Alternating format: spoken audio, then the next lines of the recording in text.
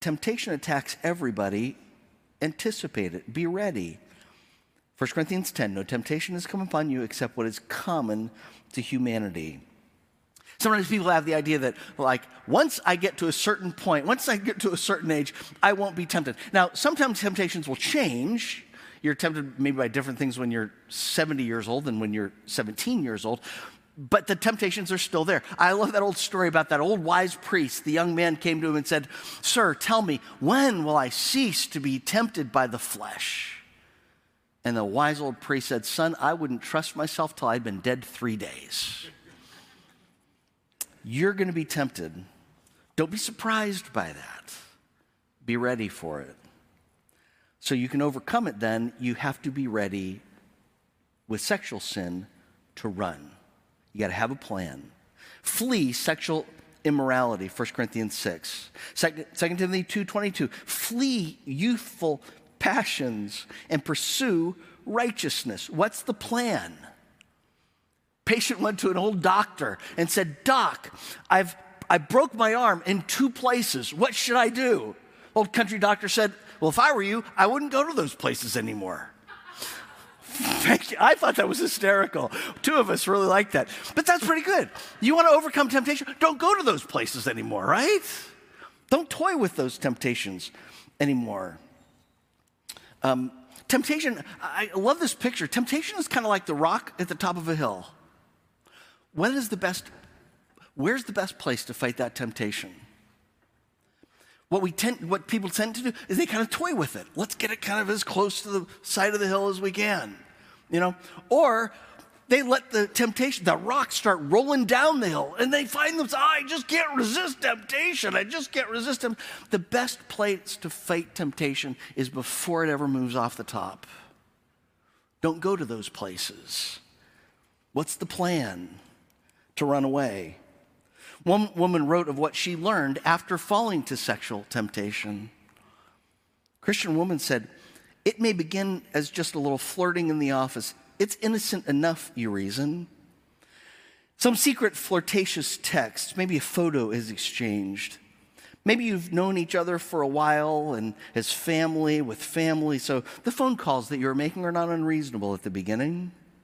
But then a line gets crossed. Your God-given conscience tells you, but you keep going. Each of us is tempted in different ways depending on what our weak points may be. Beware of your weak points. What are your vulnerabilities? But regarding an affair, sin's deception tells you this must be love.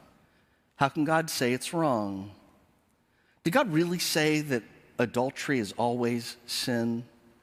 If God is love, how could he make me feel this love toward this person? But sin's whole goal is to ruin your life.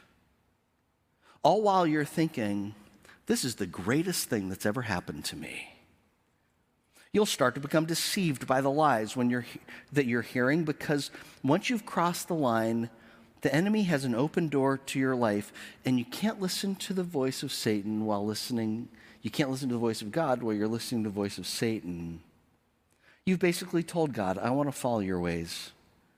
Your heart will start to grow cold toward God, your spouse, your family, and everything good. Deceitfulness of sin has taken root.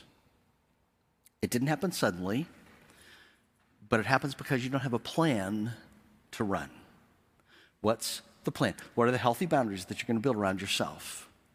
I have a minister friend who was telling me about a time a woman came into his office, a woman was seeking advice, and she said, I need to ask you about, she said, years ago I had an affair, was unfaithful to my husband. I told him and repented. She said, but now my husband is encouraging me to have another affair and to tell him about it. Apparently he found that exciting. My friend who's tall and not bad looking said, Brett, I don't know, but I had a sense that she was not so much seeking his advice as she was fishing for my response.